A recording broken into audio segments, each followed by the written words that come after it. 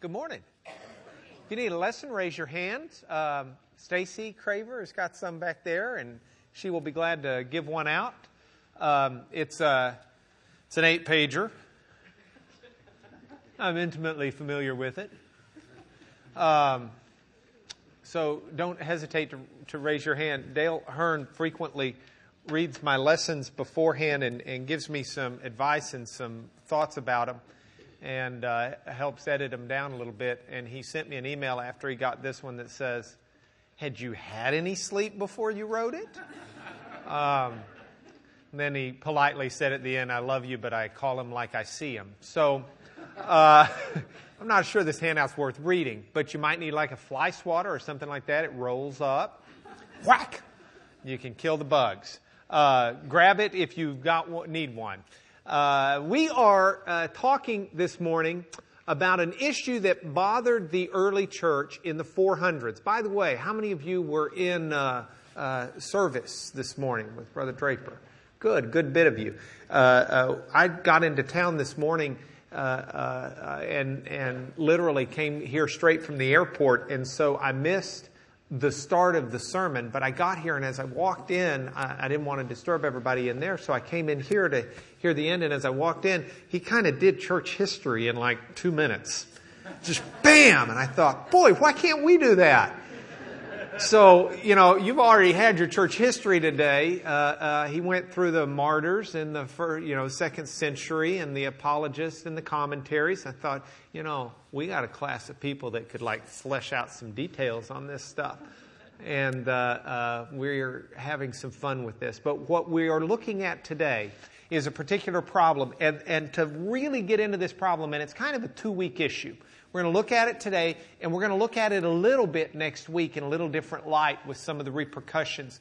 But to do this justice, we've got to kind of get a rolling start of some things that we've already studied. Just kind of a little review to make sure that they're still in our brain. So it's like if we're building something, you've got to do the building blocks to get to where we need to be. And so that's our first thing we've got to do.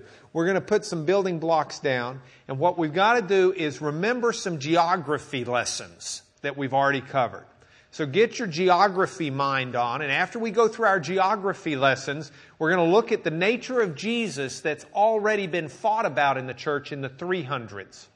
And we'll refresh that in our brains, and only after we refresh those things are we going to deal with this week. Fair enough? All right, you got your geography mindset ready to go.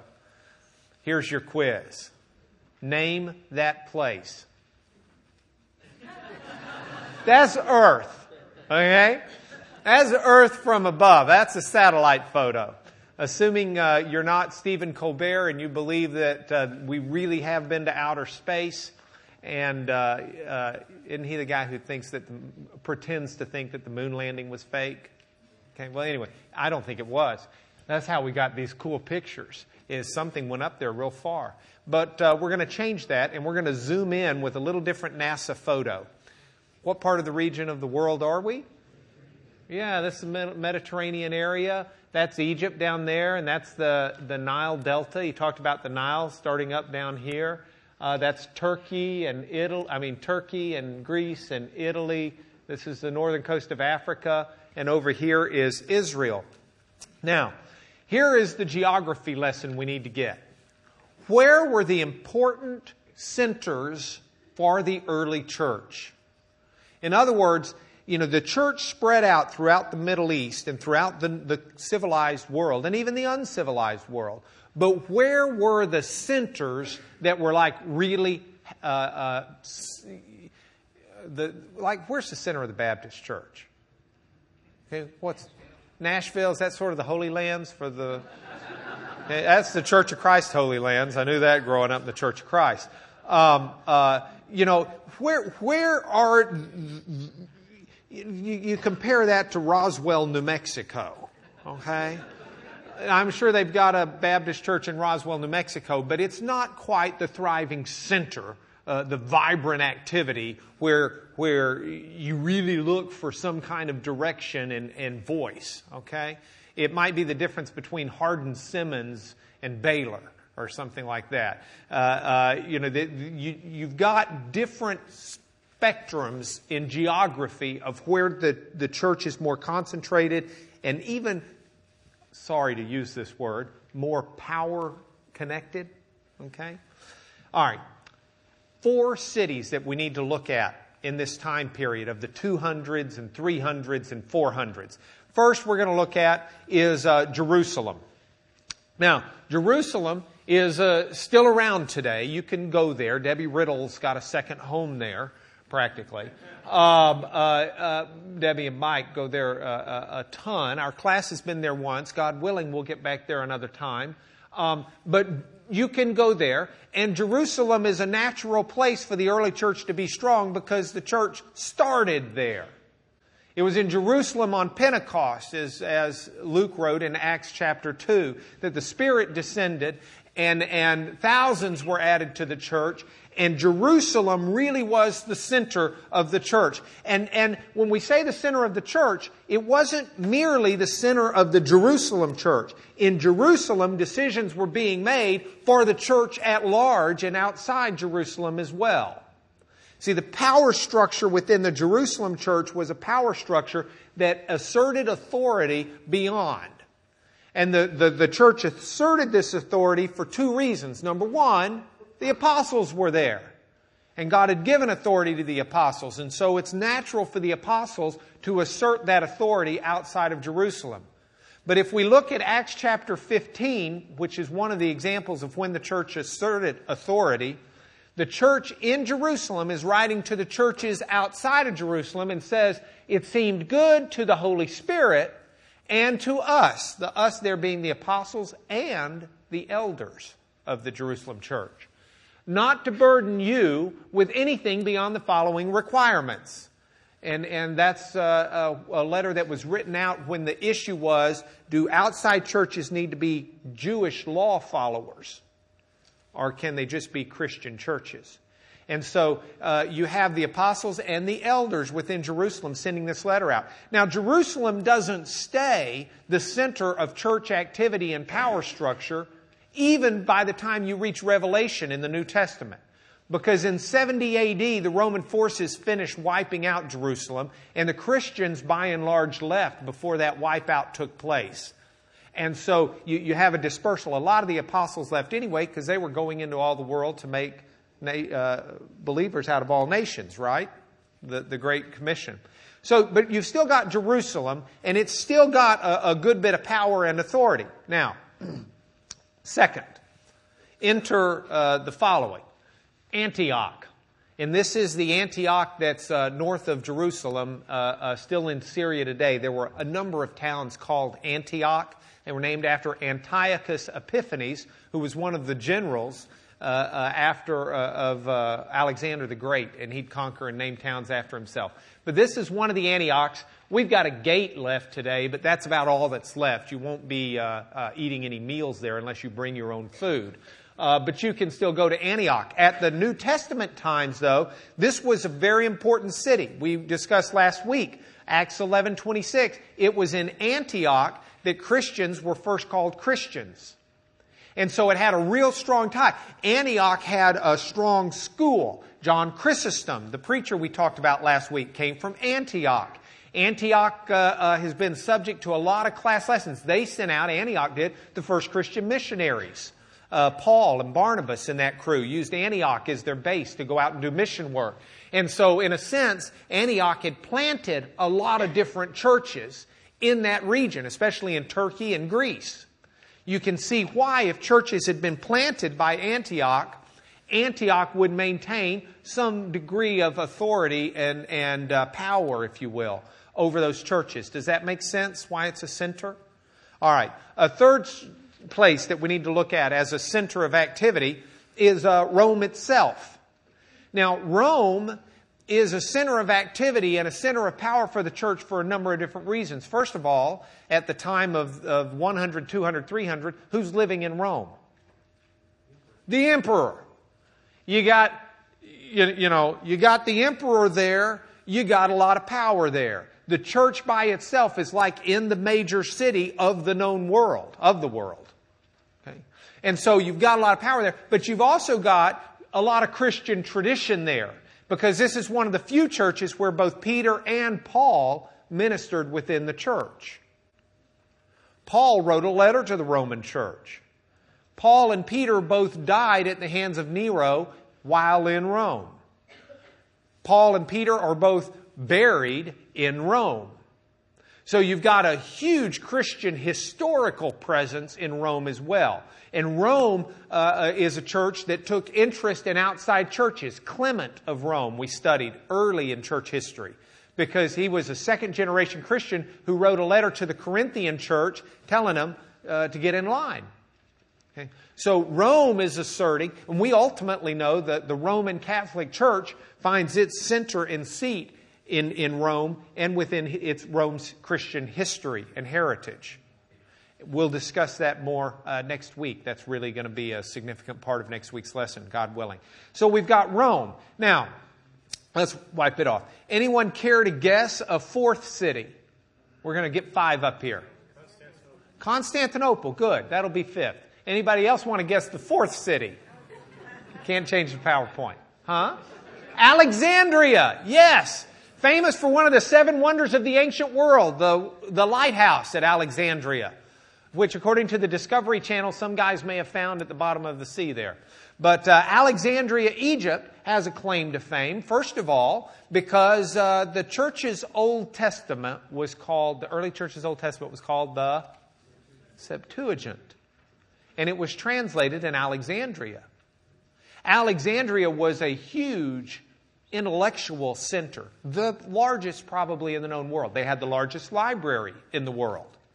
It was a huge scholastic center. And so it's only natural that there was a huge growth of the Christian movement there. The church supposedly was formed by Mark, the Mark who ran with Barnabas and Paul, and then was a buddy of Peter's and wrote the Gospel of Mark after listening to Peter. And St. Mark supposedly started the church in Egypt and missionized at least the church there in Alexandria. So you've got Alexandria. And then we'll move it aside now, and for Gary Greer, we'll go to the next one, Constantinople. Constantinople is the new Rome. So it's got all of the reasons for power, because it's now got the emperor that Rome had before.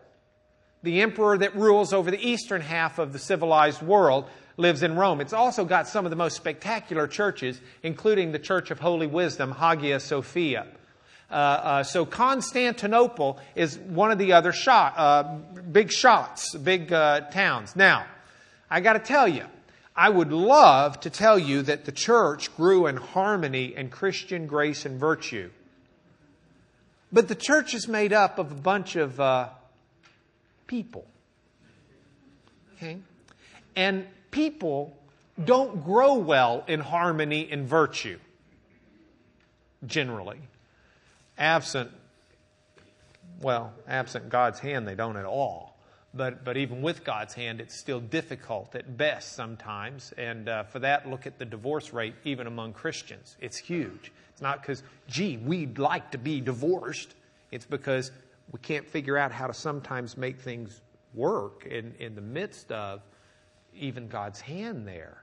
And so you've got, it's no surprise to find that the church doesn't seem to work all the time, even with God's hand there. There is tension.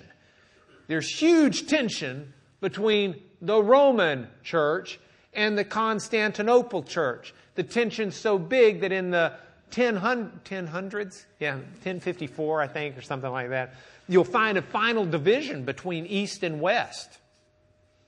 The Eastern Orthodox churches and the Roman Catholic Church will split. It's a profound split. It's a split that John Paul II tried to work towards healing, but he couldn't heal.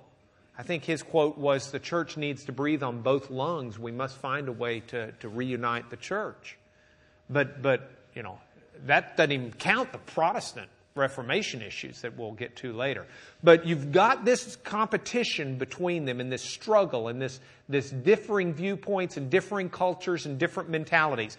We're not going to deal with that fuss as much today. That fuss will come into balance a little bit more next week. Today, we're going to look at the power struggle between the Alexandrian church and the Antiochian church.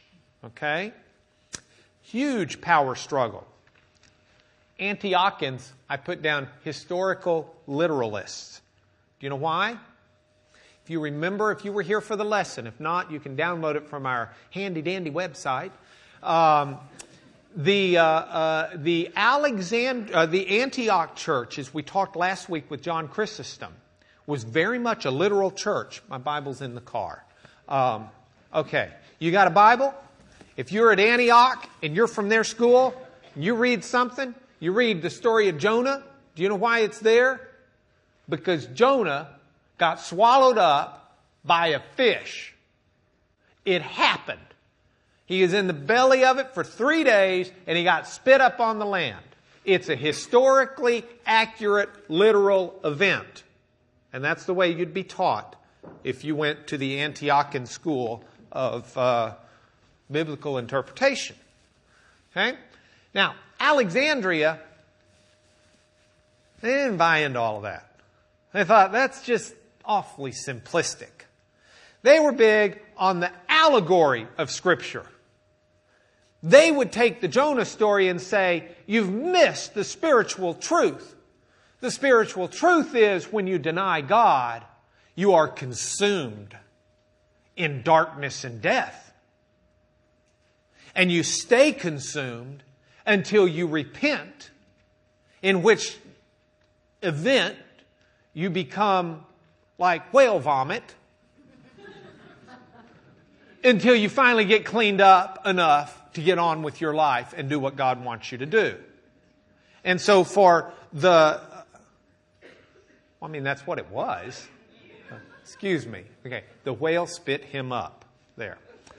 You become like whale spit up. I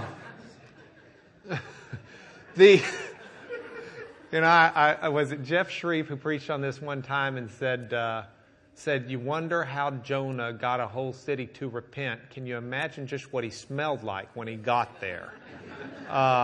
They were quick to repent, anything to get him out of town.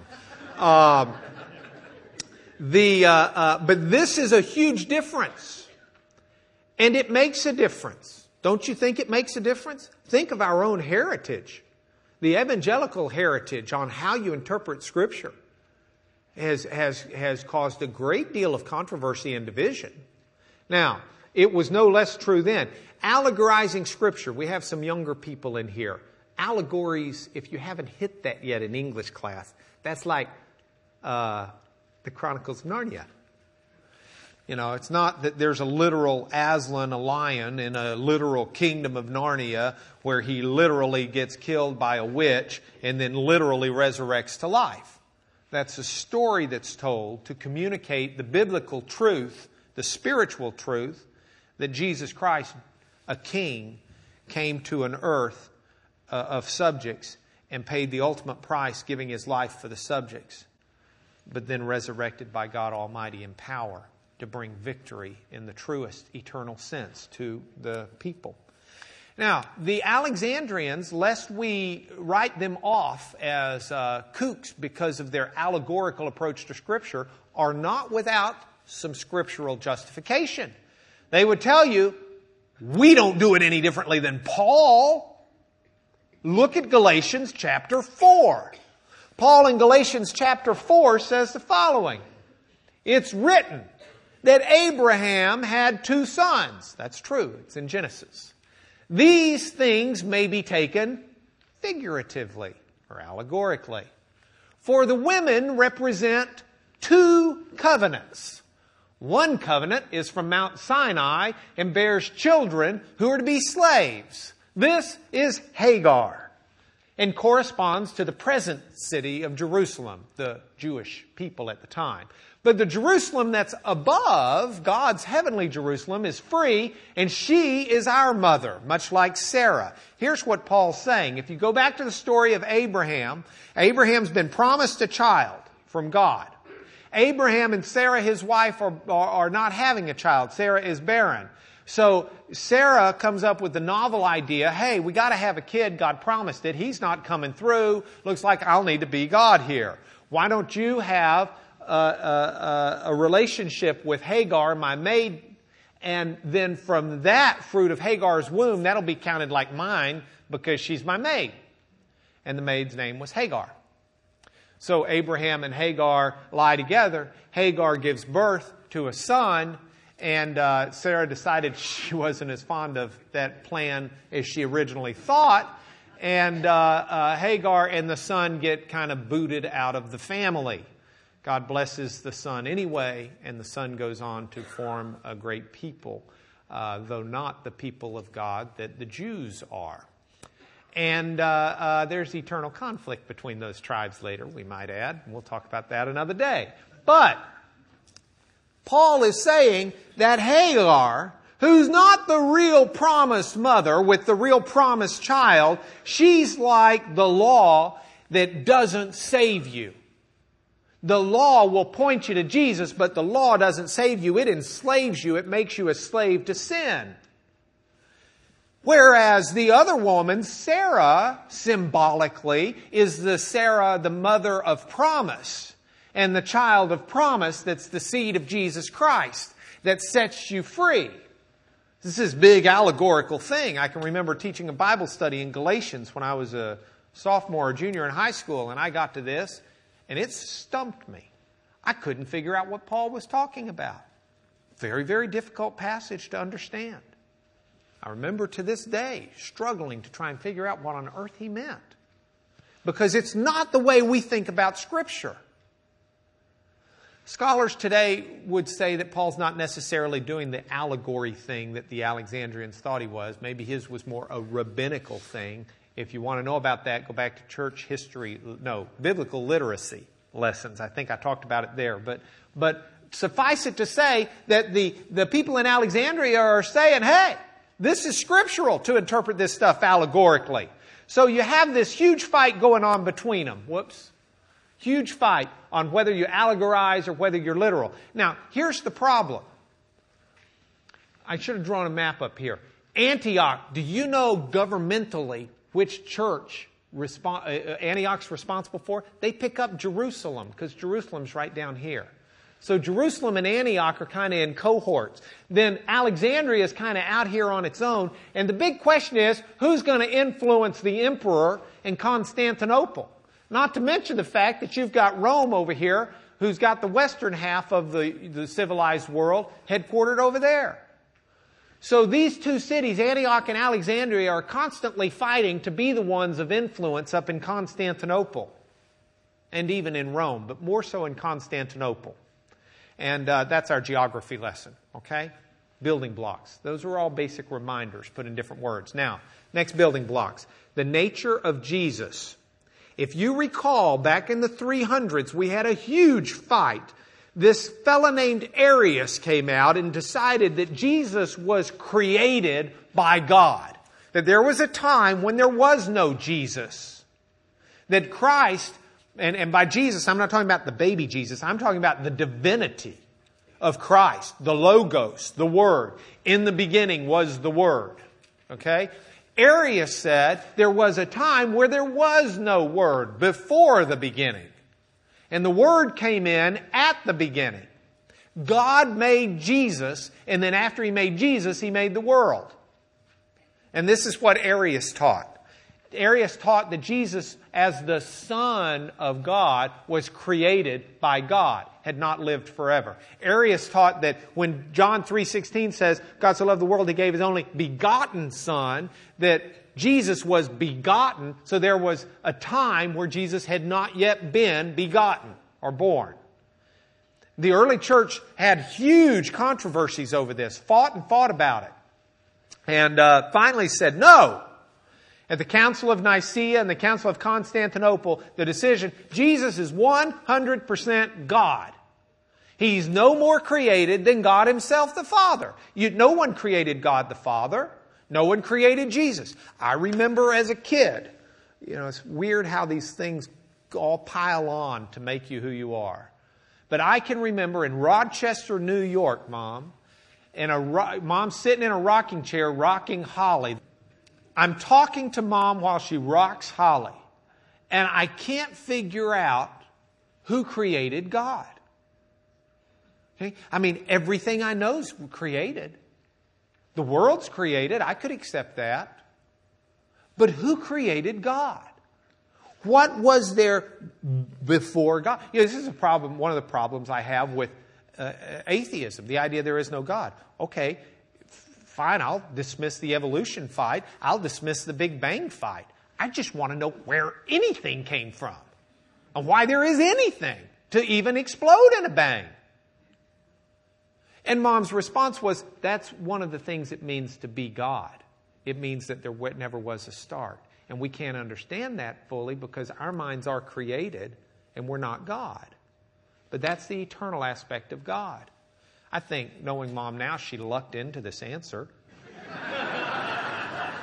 But no, her mother's, I see my grandmother's back there going, no. Obviously, grandmother's going to take credit for teaching it to Mom. We'll get all of this hashed out over lunch if y'all want to join us.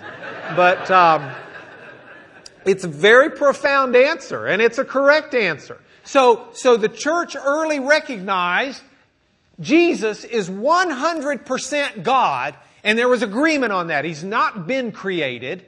There wasn't a time where there was no Jesus. Jesus was 100% God. But then the question started raging, which is the next generation's question of, okay, how human was He? Yeah. We'll accept He's 100% God. There'll be no more dispute on that. If you don't believe that, you're not a Christian. But how human was He? Now, this may seem like a stupid argument or a stupid question to you. So I want to flesh it out a little bit. Okay? Jesus is God.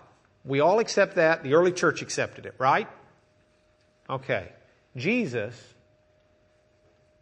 God, becomes born of the Virgin Mary. All right? Okay. How human is He? Yeah. Let me ask it this way. Does Jesus, the baby, have God's mind or a human mind? Does He have to learn language or does He already know it?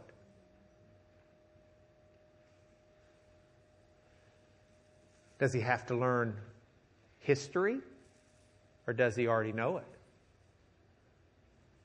Does He have to learn what no means?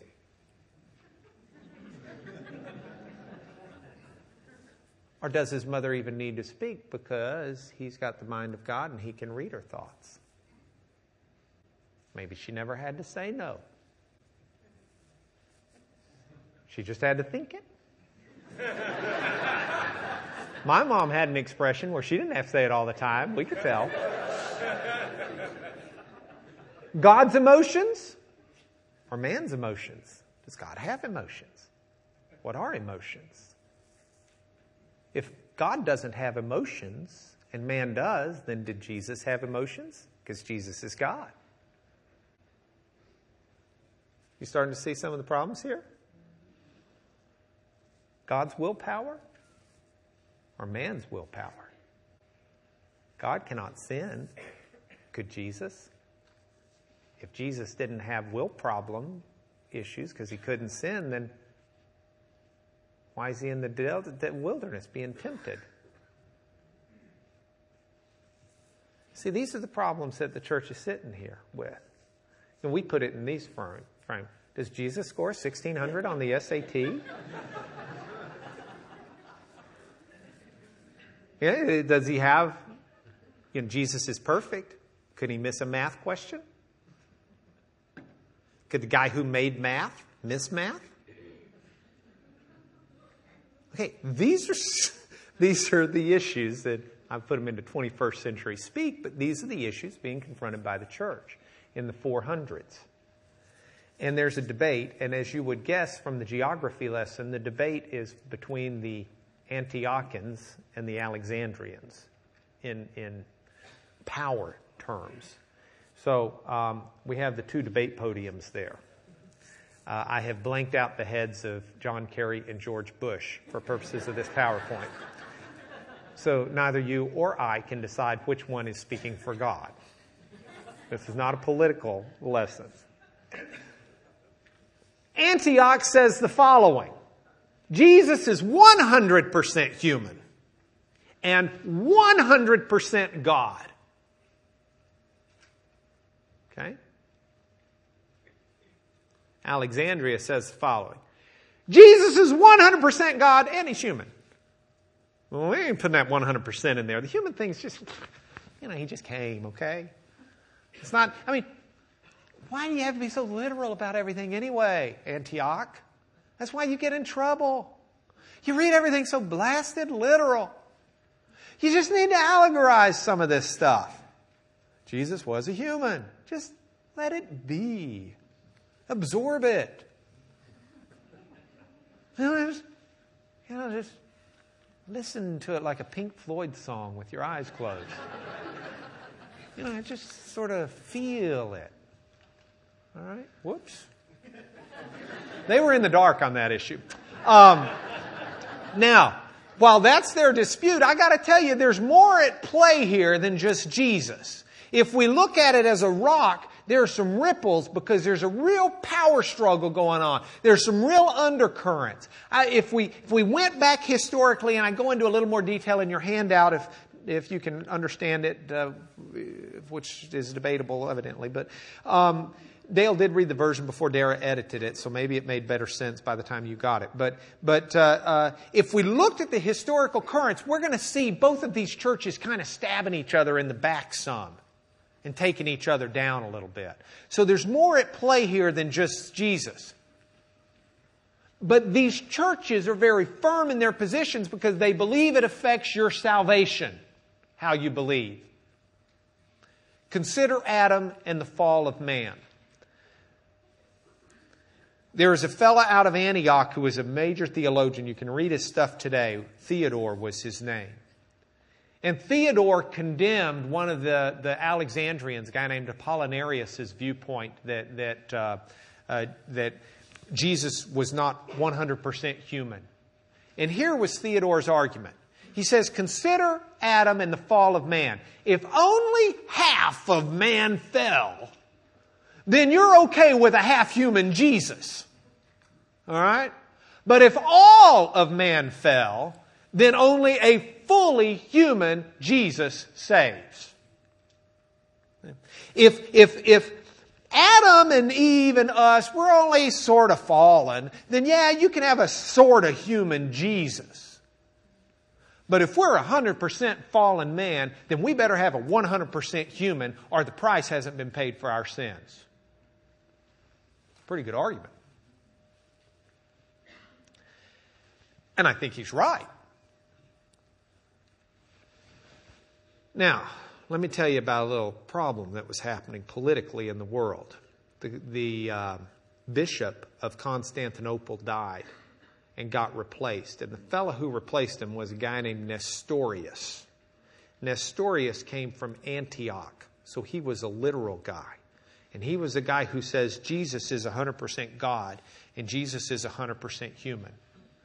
But there's a guy over in Alexandria who's the bishop named Cyril. Anybody know any Cyrils? Okay, I hope your Cyril's a better Cyril than this one. Okay, this Cyril is, he doesn't like this.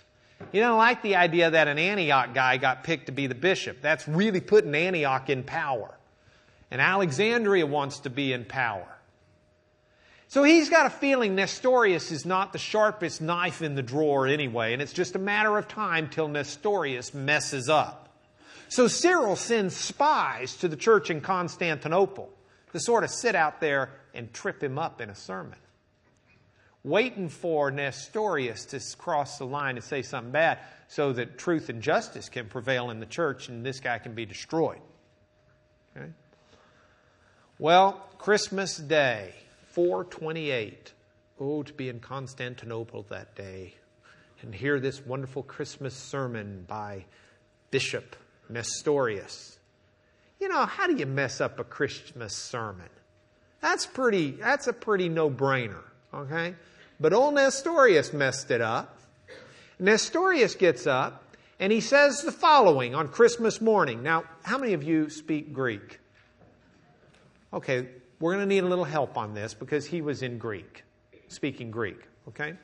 He stands up and he says the following. Do not ever call the Virgin Mary Theotokos. Just don't do it. Louis, you haven't done that this week, have you? Okay, he's clean. He could have made it by the orthodoxy. Anybody messed that up this week? Anybody called her Theotokos? I'll tell you what, if you go to a Greek Orthodox liturgy today, they still use the word Theotokos even in the English liturgy, by and large.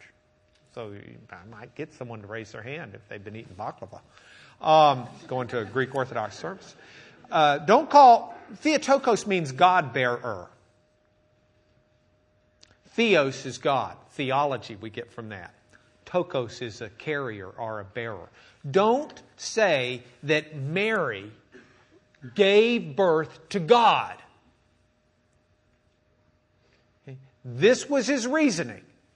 If you say that Mary was the bearer of God and gave birth to God, then you are not reckoning that Jesus was 100% human. She gave birth to Jesus. And there were two natures. There's the nature of God and the nature of Jesus. And these two natures are merged with the conception. And Jesus comes forward. So you can call her the Christ bearer because she bore Jesus Christ as a child. But Jesus Christ was more than just God. He was God and man. And so to say she's the God bearer is not giving full credit to the humanity of Jesus. It's just acting like he's God. It's an Alexandrian fiction. Don't do that. You don't use that word. Well,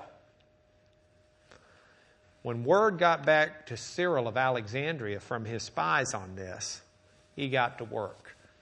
First of all, it almost sounds like you're slamming the Virgin Mary. That's like a no-no. Okay? Still a no-no in the Catholic Church today. You don't walk around and slam the Virgin Mary. Scripture says she is to be most honored among women, not slammed. We don't treat her like God because she's not God. But you don't go around slamming the Virgin Mary. Nestorius didn't mean to, but it almost sounded like it. Cyril goes to work, and what he starts doing is he starts putting placards up. Well, he doesn't. They mysteriously start appearing in Constantinople. Nestorius slams the Virgin Mary. Nestorius acts like Jesus is two people instead of one. Nestorius is unorthodox. These placards mysteriously start appearing. And then Cyril starts playing Nestorius like a puppet. What he does is he sits down and he starts writing letters. My dear Bishop Nestorius, it has come to my attention in Alexandria that you said we shouldn't be saying Theotokos. Please tell me what's going on in your mind. It's real interesting the way Cyril does this. He doesn't tell. Cyril doesn't ever really commit to ink an opposite argument. Instead, he just kind of asks questions and gets Nestorius writing. And Nestorius starts writing, and as the questions get deeper and the probing gets deeper, Nestorius really gets in trouble. And Nestorius ultimately commits himself to a bad position through these writings. What Nestorius says is ultimately he's got two people there. He's got Jesus and Christ, and he can't really merge them into one because he's so emphatic that you got two independent things. And Nestorius finally comes out and as much says that. In essence, he says that God comes in and assumes this human Jesus. That's kind of unorthodox. No, not kind of. That's unorthodox. That's heresy. Okay? So, Cyril goes to work and convinces the emperor through all these different means to call a big council together to deal with Nestorius. And there's a big council that's called in Ephesus. And a bunch of bishops show up. And this is a huge power play politically, as well as a doctrinal play by Cyril of Alexandria. And ultimately from this, Nestorius is deposed. He's stripped from office and he's exiled as a heretic. It's interesting because the Roman Church helped Alexandria do this. What we would call the Pope now, the Bishop of Rome, writes letters and assists in this in the Council of Ephesus. Now, the answer doesn't really come out of this council. The council's not real useful in the answer. The answer doesn't come until Chalcedon in 451, which is a little bit later. Not a lot, but a little bit. And I want to discuss this more next week. I got to give you some of the answer. But this is a two-part lesson. So you got to come back next week. And people who are out today because it's Labor Day, or next week when they come, they won't have a clue what's going on. So we can all look smugly at them. No, we'll try to make sense out of it next week, and that'll be your little refresher. But I've got to tell you, you see, the reason it's a two-part lesson is what happens with Chalcedon is an incredible story in itself. But it also gives us, this is the look ahead. This is the highway towards next week. Ooh, do you see that road sign? Rise of the Roman papacy ahead. Leo is the Pope of Rome at the time, Leo I, Leo the Great. And arguably the first really full-powered pope of the Roman Church in terms of the way he exercised his power. And it really came into play with this story. And so it's going to be very important. Let me tell you what the resolution was, just so we can tie this class together into a nice bow, or a bow. The resolution was, it's a mystery. God is 100% God. But God is also 100% human in Jesus Christ. And He has a human mind as well as a God's mind. But the humanity and the interplay is something that we can't fully understand. But it's obviously there. He's obviously 100% God. We've known that since Nicaea. All right? The church would say. But the church would say, look at the scripture where Jesus says, no man knows the time of my second coming, not even I, only the Father in heaven. So there's some limitation there, right? This is not an SAT 1600, but by the same token, He's got the mind of God, and when He speaks out on the mind of God issues, He speaks with the mind of God, so that when Jesus says something, we can trust it's 100% reliable. So the church is sitting there trying to struggle through this, and the ultimate answer is it's a paradox. It's a mystery. But somehow, in ways we don't understand, 100% God becomes 100% man and gives us 100% salvation. Now, there's a Christian songwriter, singer, who's also a pretty good theologian named Michael Card. Anybody ever heard of him? But he writes some really profound stuff. He's got a song, To the Mystery. And I think Michael clearly had studied this well and understood it. Look at the lyrics. He says, when the Father longed to show the love He wanted us to know, He sent His only Son and so became a holy embryo, even at conception. Holiness, 100% God. That's the mystery. It's more than you can see. And he says, give up on your pondering. Just fall down on your knees. If you don't know Jesus and you don't worship Him as Jesus, that's what you need to do. But you need to do it also recognizing He's 100% human. And then his last verse, he says, a fiction is fantastic and wild, a mother made by her own child. A hopeless babe who cried was God incarnate and man deified. See, it's both sides. It's God made man. It's also man who has God.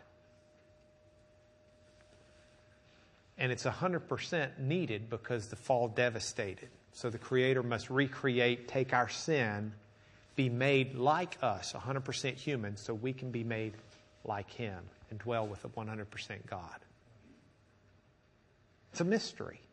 That's why he titles the song, To the Mystery. We'll get into it a little bit more. We'll explain Chalcedon a little bit more. We'll tell a great story about it, and we'll look at the rise of the papacy next week. But here are our points for home. Just a few scriptures to mull over. First, in the beginning was the Word. The Word was 100% God,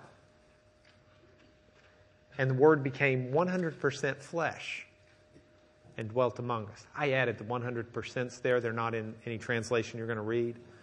But in the Greek, there's no modifier. It doesn't say part God. It doesn't say pseudo-God. It doesn't say part flesh or pseudo-flesh. Because it's true. For as the many died by the trespass of one man, Adam, how much more did God's grace and the gift that came by the grace of the one man, Jesus Christ, overflow to the many? We had 100% fall and death in Adam, but we have 100% Savior in the 100% human, God-made man, Jesus Christ. We do not have a high priest who's unable to sympathize with our weaknesses. We have one who's been tempted in every way, just as we are, yet was without sin. How on earth can Jesus relate to us if he wasn't 100% human? If he didn't have human temptation, how can he know what it's like to be tempted?